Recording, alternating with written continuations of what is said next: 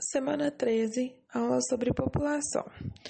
Bom, para a gente entender sobre essa aula, eu preciso entender os conceitos básicos, como o conceito de natalidade, que é a quantidade de nascidos por ano a cada 1.000 habitantes, a taxa de mortalidade, que é o número de mortes por ano a cada 1.000 habitantes, o crescimento vegetativo, também é chamado de crescimento natural, que é onde a gente pode calcular a taxa de natalidade do local, subtraindo a taxa de mortalidade.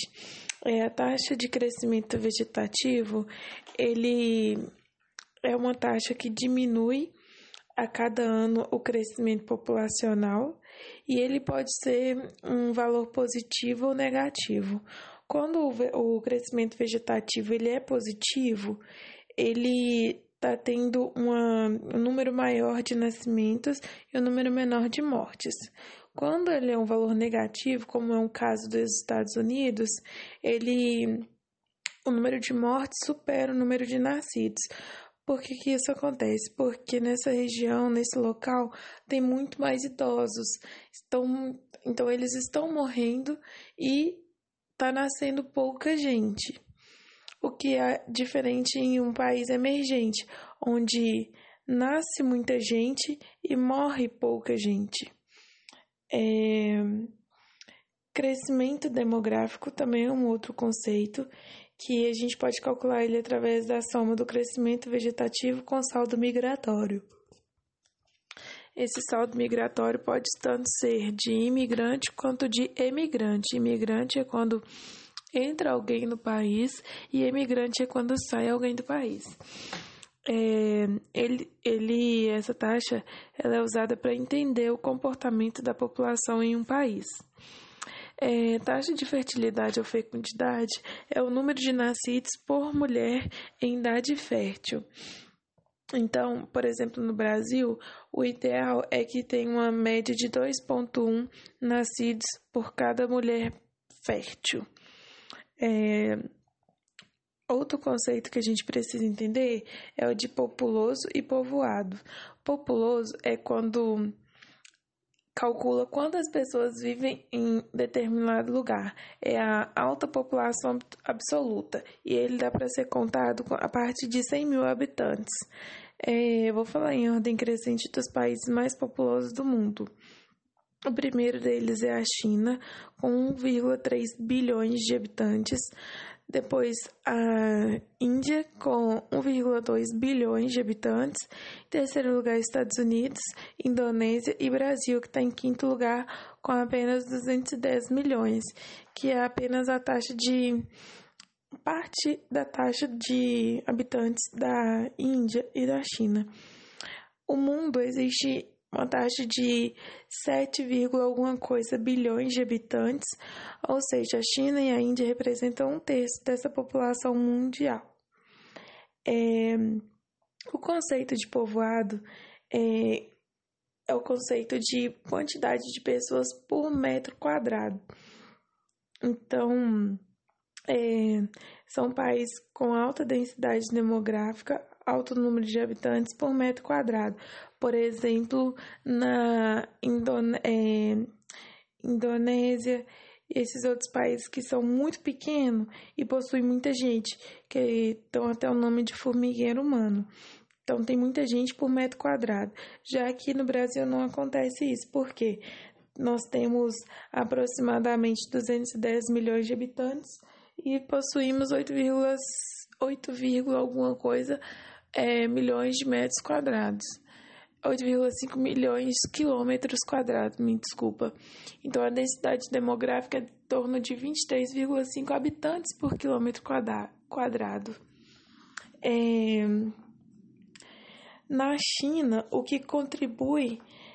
Na China, mudou a política de ter apenas um filho, porque como lá era um país que tem muita gente, há 40 anos atrás, eles há 40 anos atrás, eles adotaram a política de que só poderia ter um único filho para controlar a taxa de natalidade e o crescimento populacional.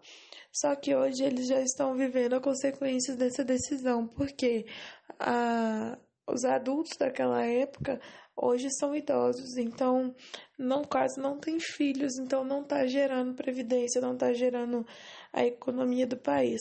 É muito importante que tenha filhos para que os jovens de hoje sejam os adultos de amanhã e assim eles possam produzir economicamente para o país.